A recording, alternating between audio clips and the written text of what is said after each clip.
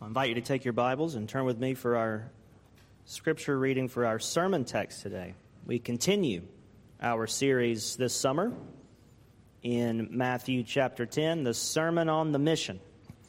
And today we continue with verses 26 through 33.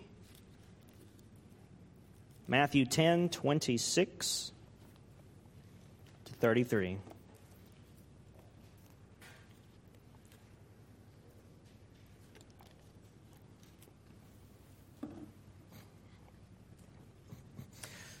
This is God's holy word for us, His people, today. Jesus says, "So have no fear of them, for nothing is covered that will not be revealed, or hidden that will not be known. What I tell you in the dark, say in the light, and what you hear whispered, proclaim on the housetops. And do not fear those who kill the body but cannot kill the soul. Rather, fear him who can destroy both soul and body in hell. Are not 2 sparrows sold for a penny? And not one of them will fall to the ground apart from your Father. But even the hairs of your head are all numbered. Fear not, therefore. You are of more value than many sparrows. So everyone who acknowledges me before men, I also will acknowledge before my Father who is in heaven. But whoever denies me before men, I also will deny before my Father who is in heaven." These are the holy words of Jesus, and this is God's word for us today. Let's ask Him to bless our time in His word. Father, we thank You for the gift of Scripture, and we ask that You would open our eyes and ears and hearts to listen to the voice of the Master, to hear the voice of the Shepherd, and to make us His sheep who hear His voice and who run to follow Him. Give us faith to believe, and give us eagerness and joy to obey and to apply and put into practice in our lives the things that You teach us today in Your word. We'll give You the thanks and glory in Jesus' name. Amen.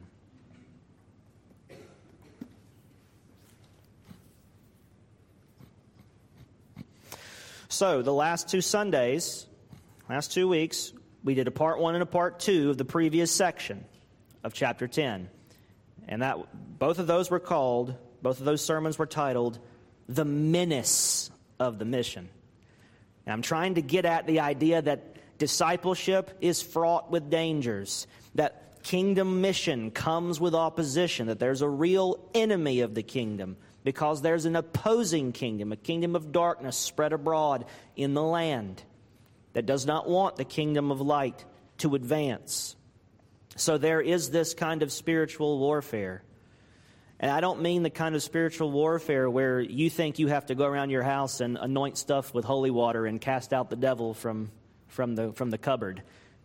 I'm not talking about that kind of individual sort of you against the demons kind of warfare. That's not at all what we're talking about. We're talking about kingdoms, cosmic stuff, heaven and earth stuff that's way bigger than you or me. The menace of the mission is when the church goes on its mission, she will face enemies and she will face oppositions. We saw this at length in verses 16 through 25. In those verses, Jesus says, we will be sheep in the midst of wolves. We'll be arrested, jailed, punished, convicted, falsely accused, condemned. Family members and friends will turn against you. You'll be maligned. You'll be mistreated. You'll be hated by all for following Christ. Very encouraging message the last 2 Sundays. Who still wants to be a disciple? Who still wants to be on this mission? Sounds fun and easy. Who still wants to labor in the Lord's harvest when there's wolves around every corner? Now, obviously, the point of the last 2 weeks and the point of that quick summary isn't to say that life as a Christian or life as a disciple or being on mission with Jesus, doing this kingdom thing, laboring in the Lord's harvest, it doesn't mean that you as an individual will always constantly, nonstop face all these negative, bad things. You know that because there have been days in your life when you haven't faced any of this.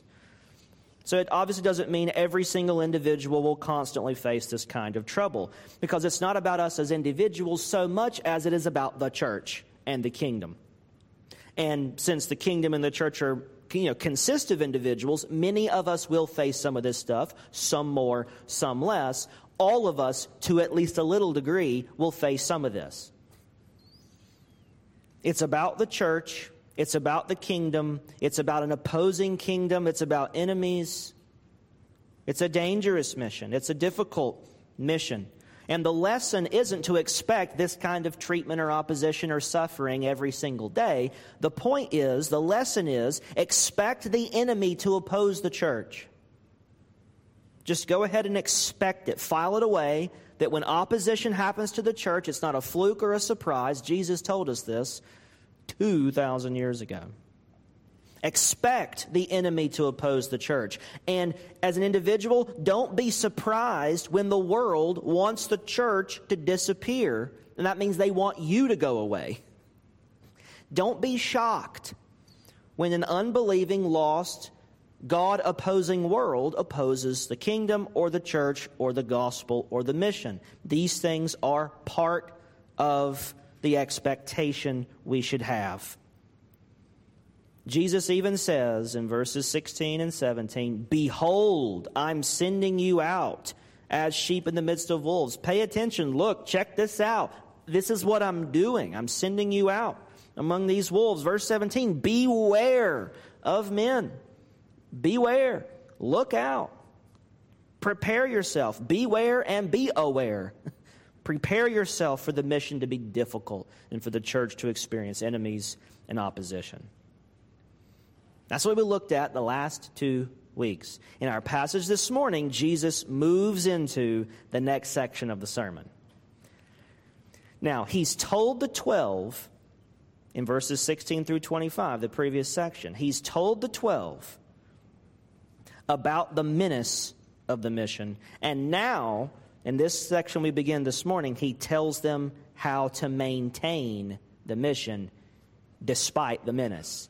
In the face of the opposition. How do you maintain this mission when this is what you're going to be facing?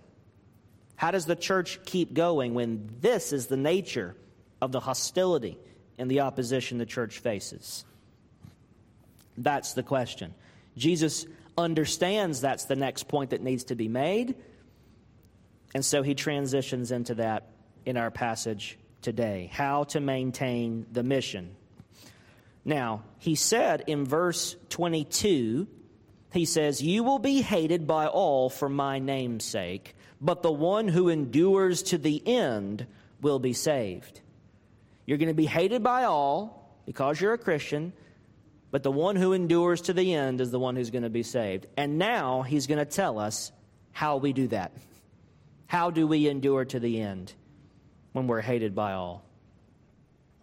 Jesus understands, because he knows us so well.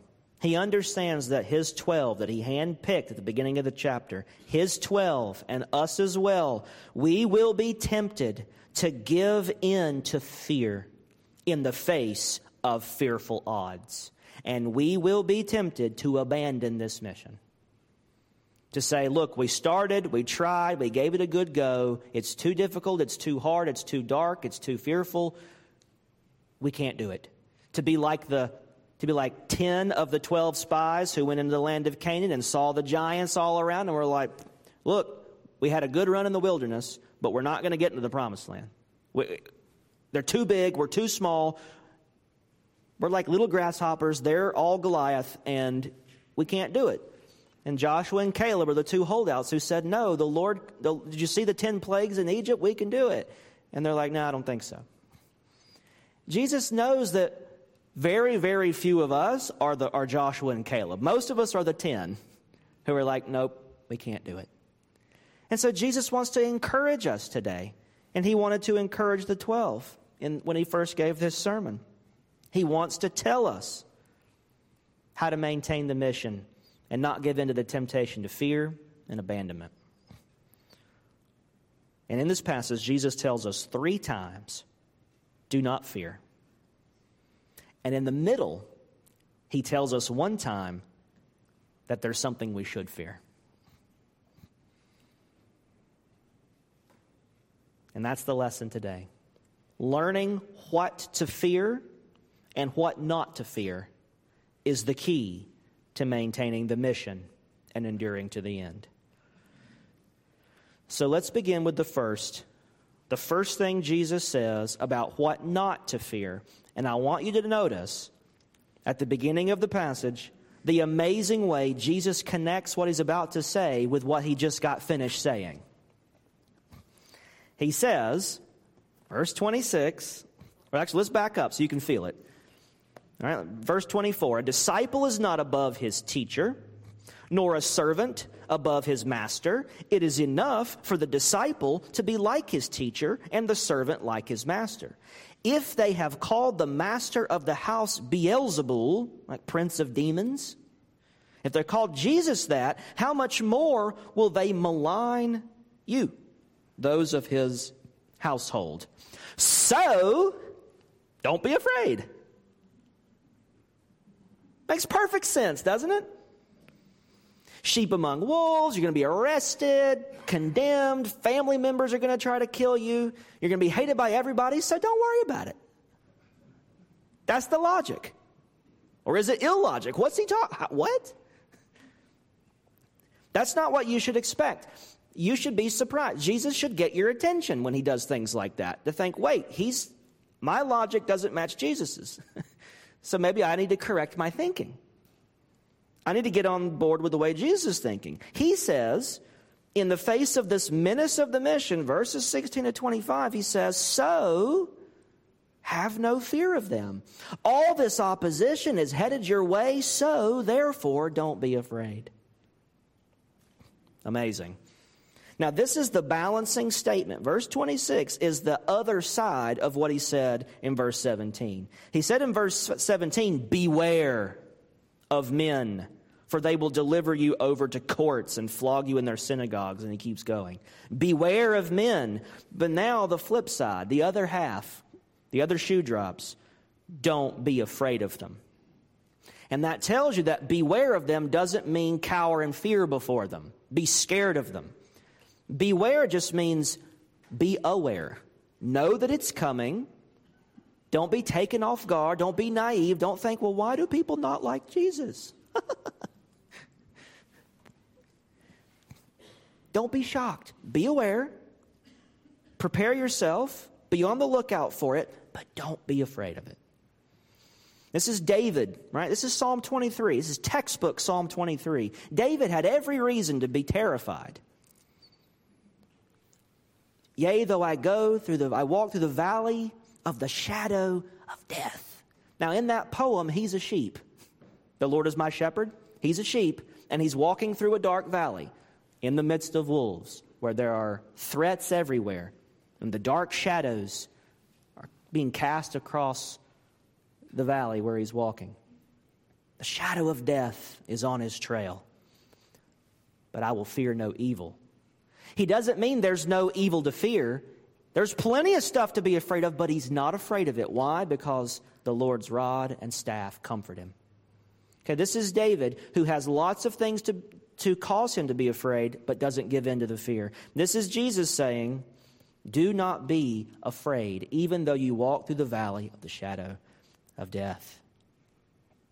Do not fear. So what's the connection between verse 25, being like your master, and verse 26, don't be afraid? Because the word so connects what just came before with what he's saying now. So what's the connection?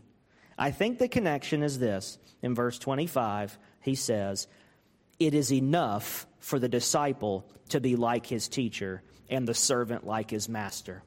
It's enough for you to be like your master, to be like Jesus. If they treated me this way, they're going to treat you this way. Good news, you're going to be like me, so don't be afraid. I think that's what's happening. And I think we get help from Paul to see this connection. In Philippians chapter 3, Paul has this amazing section where he's talking about being found righteous in Christ and being united to Christ. And in the midst of this discussion, Paul says in Philippians 3, 10 and 11, he says he wants to know Jesus, he wants to be connected to Jesus, so that, verse 10, so that I may know him and the power of his resurrection and may share his sufferings, becoming like him in his death, that by any means possible I may attain the resurrection from the dead. Isn't that interesting? Isn't that why you became a Christian? So you could know what it's like to suffer like Jesus did? Wasn't that what got you to the altar that time? You first prayed that prayer and did that thing that made you a Christian? Right?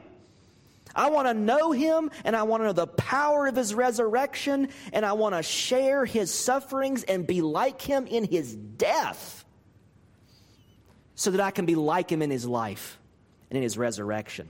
You see, union with Jesus doesn't just come with the good, quote-unquote, good stuff, the righteousness and the eternal life and all that.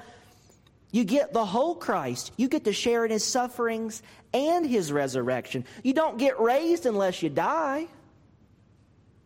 There's no resurrection without death. And so Jesus here is saying, you're going to be like me. You're going to be conformed to my image and likeness. You're going to know the depth of what it means to really be united to me, both in my sufferings, in my bitter passion and death.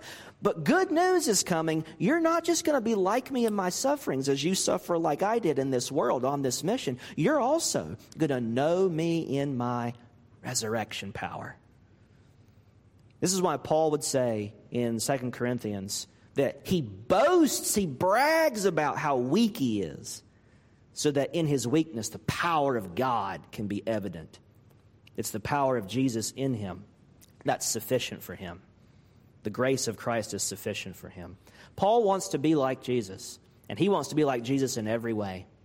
And I think this is what Jesus is thinking in this connection here. You're going to be like me, and it's going to be enough for you. Jesus is going to be your satisfying portion, so that come what may, you know you're going to be like him. You know you're going to attain to the resurrection like him. You know that God has you and will keep you. So there's no reason to be afraid, because you're going to be like Christ. And if he lives, you'll live. If he triumphed, you'll triumph. His victory is your victory. So have no fear of them. Do not be afraid. And then in verse 26, Jesus gives a follow-up explanation. He says, have no fear of them, because for nothing is covered that will not be revealed, or hidden that will not be known. Now, all throughout chapter 10, Jesus has been hinting, pointing, and touching on the topic of eschatology. Everybody's favorite topic. Eschatology. End times stuff. The last things. He's already talked about the coming of the Son of Man and the judgment of cities that it's going to be worse than Sodom and Gomorrah. And here he says, nothing is hidden that will not be made known. You might get persecuted. They might condemn you. They might persecute you. They might say all kinds of evil things against you falsely on account of being a Christian. But there's nothing that's hidden that won't be revealed. All that stuff's going to come to light. God is going to set the record straight in the end. That's what Jesus is pointing to. God will set the record straight for you at the end, so that his people will be vindicated, and those who persecuted them will be brought low, and everything will be right in God's renewed world. And so we see once again that eschatology drives discipleship. Knowing where we're headed affects where we're going now. Knowing where we need to end up determines what direction we're going now. Eschatology drives discipleship. Eschatology, knowing the end time results, of what happens when the Son of Man returns, what happens when the final judgment happens, what happens when God sets the record straight, what happens on the day of resurrection, what happens on that last day, drives us forward in how we enjoy our faith and live out our faith now, and how we face opposition to that faith now. It takes away fear, and it gives us courage to maintain the mission. And then Jesus says in verse 27, "What I tell you in the dark, say in the light, and what you hear whispered, proclaim on the housetops." All this opposition is going to come, so don't keep quiet. Don't whisper about it. Don't keep it to yourself. Shout it from the rooftops. Do not be afraid. What I have whispered in your ear, what you are learning as a disciple of Jesus, share it loud and proud. Be bold. Be vocal. Stand up, stand out, and stand strong and stand firm. Jesus wants you to be a fearless witness, Christian. Be a fearless witness for Him. Proclaim your love for Jesus, your faith in Scripture, your dedication to God, your obedient life. Proclaim it from the housetops and don't shy away from it. And don't be embarrassed by it. Jesus wants you to be a fearless witness. Because you're going to be like Him. And that's going to be enough for you. Yes, they'll oppose it. Yes, they won't like it. Yes, they'll want you to hush and sit down and go away. So, do not be afraid of them. Conformity to Christ through opposition. Conformity to Christ, being like Him through affliction. It sweetens our sufferings. And confidence in His return and the vindication of the final day calms our fears.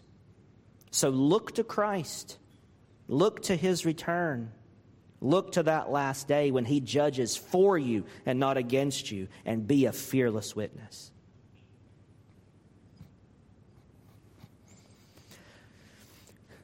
Jesus now, moving forward in verse 28, repeats this admonition to fear not. He said, do not be afraid in verse 26. That's number one. He says it 3 times. The second time comes in verse 28. He says, do not fear those who kill the body, but cannot kill the soul. He repeats the admonition not to fear, and he focuses specifically on a particular kind of fear, the fear of violence and the fear of death. Do not fear those who kill the body, but cannot, are not able, don't have the ability, capacity, or power to kill your soul. Once again, Jesus points us to eschatology, to end-time reality, as a reason not to fear human beings. And then at the second half of verse 28, he tells us the one thing we should fear. Look at verse 28 again. Do not fear those who kill the body but cannot kill the soul. Rather, fear him who can destroy both soul and body in hell. Jesus tells us something very important here. Nothing that another person does to you can touch or harm your soul. Nothing that another person does to you can affect your soul at all unless you allow it to. You have a choice in how things affect you. You don't have a complete choice in how things affect you in their entirety. You're going to feel some natural effect whenever something happens to you, or something's said to you, or something's done to you. You'll feel something, but that feeling is just sort of like when when the doctor hits your knee in the right place. You don't decide to kick. It's just a reflex. Things happen to us, and we just have a natural kind of reflex. But at that point, we have the ability to decide how things will affect us and how we will respond and what we will do with them, what we will learn from them, or we can decide to give in to that reflex and just let it dominate us. You have a soul. And what other people do to your body can't touch your soul unless you allow it. But now what other people do to your body in terms of physical violence and even death, that can't touch your soul at all. Your soul survives the death of the body. Do not fear those who can kill your body but cannot kill your soul. A human being can't kill a soul. And so this is one reason, he says, why you shouldn't be afraid. Because the death of the body isn't the end of you. Your soul goes on. Here Jesus says no amount of violence or destruction to your body can destroy your soul. And again, we're talking about eschatology, the survival of a soul after the death of the body. This is personal eschatology. This is like end-time stuff of an individual person. Your earthly life is not the end of you, Christian. It's not the end of us. The soul continues. But then the second half of verse 28, that's cosmic eschatology. This is end times judgment stuff. There is someone who decides what happens to souls. And there's someone who can do something to a soul. And that's the creator of a soul. That's God. God decides what happens to your soul. And he has the power to kill both bodies and souls. And on the last day, he will do that. You know that because of chapter 10, verse 15. Truly I say to you, it will be more bearable on the day of judgment for the land of Sodom and Gomorrah than for the town that rejects the message of the kingdom. What happened to Sodom and Gomorrah?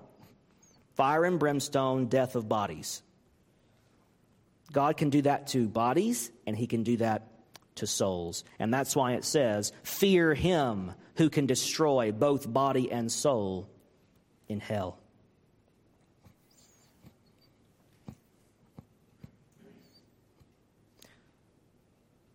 Jesus does not want you to fear mere mortals.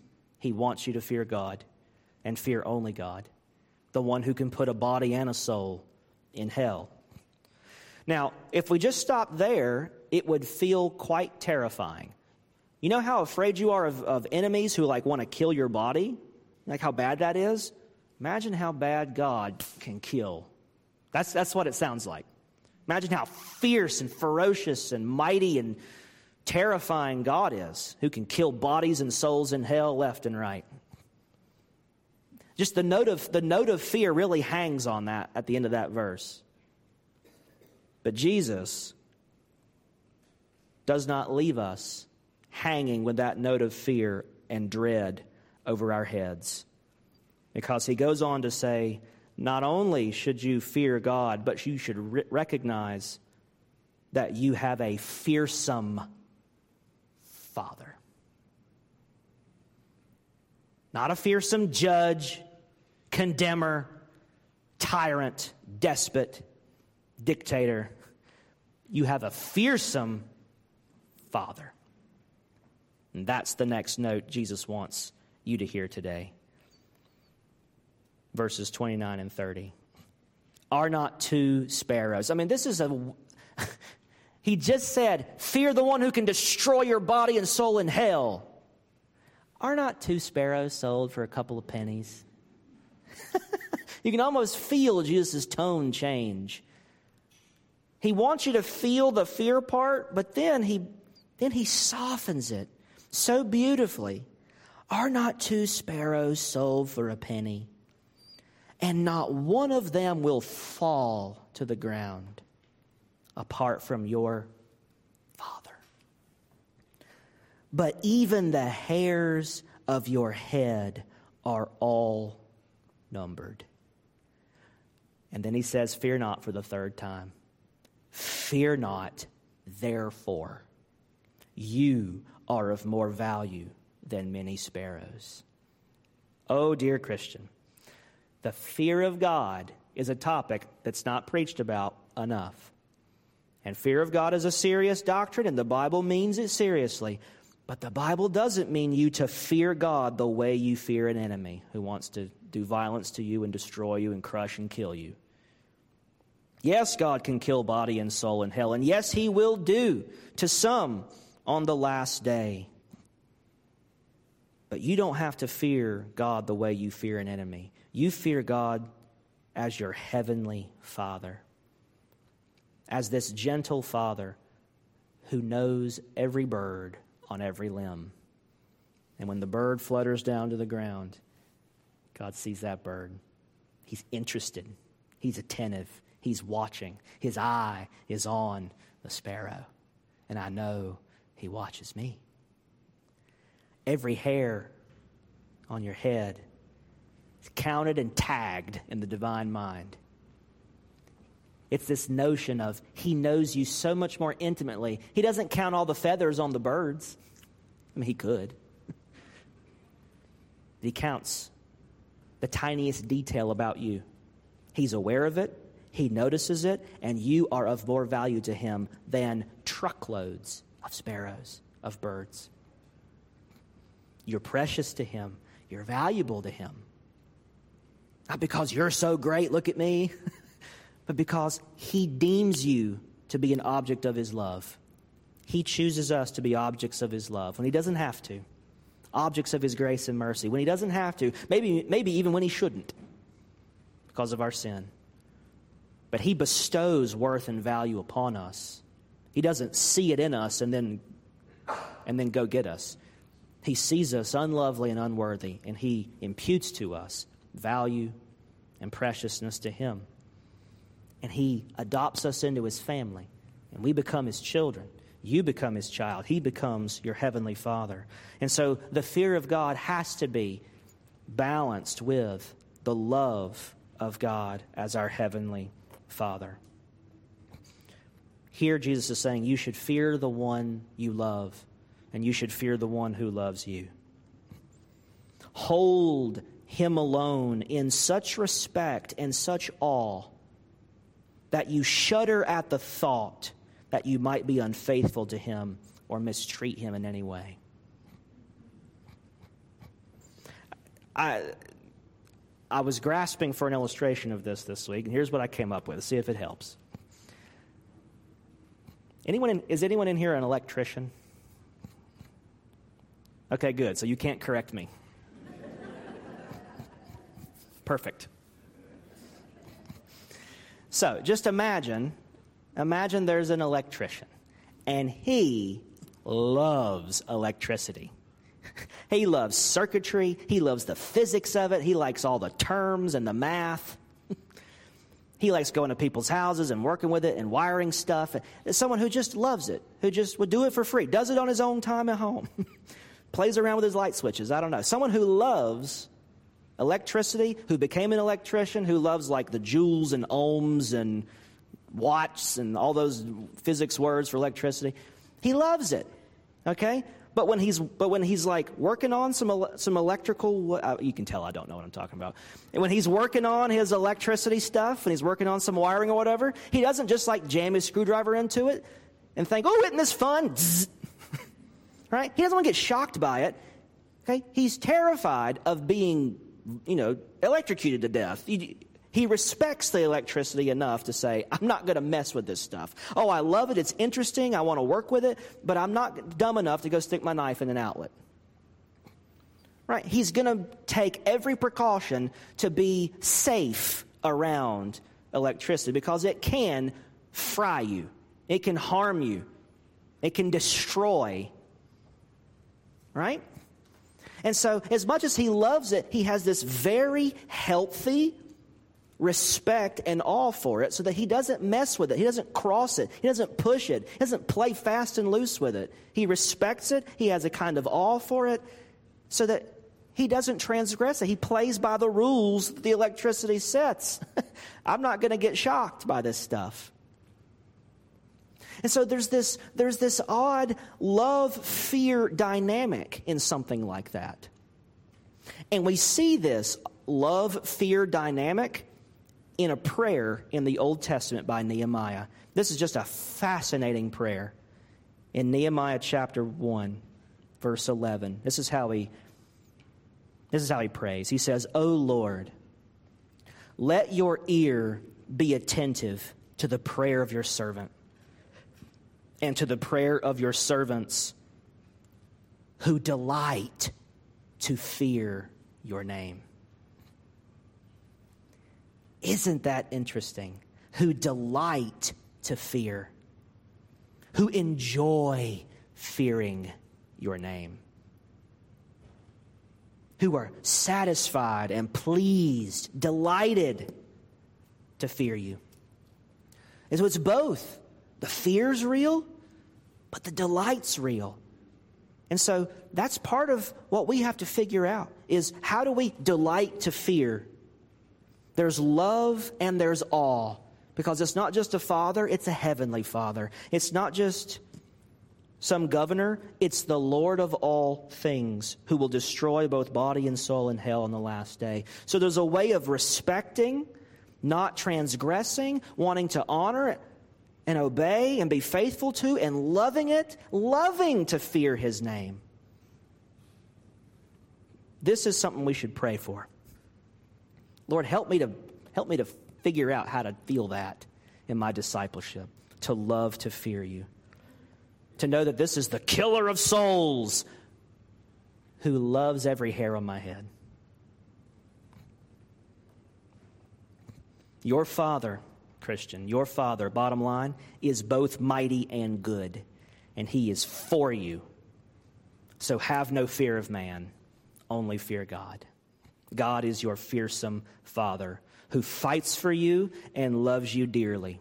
He's going to use all that body and soul, killing, hell, fire and brimstone stuff. He's going to use that not to crush you. He's going to use that power to love you perfectly forever. So have no fear in this great mission. Your Father is in control, and he is for you. Jesus ends where he began in verses 32 and 33. So everyone who acknowledges me before men, I also will acknowledge before my Father who is in heaven.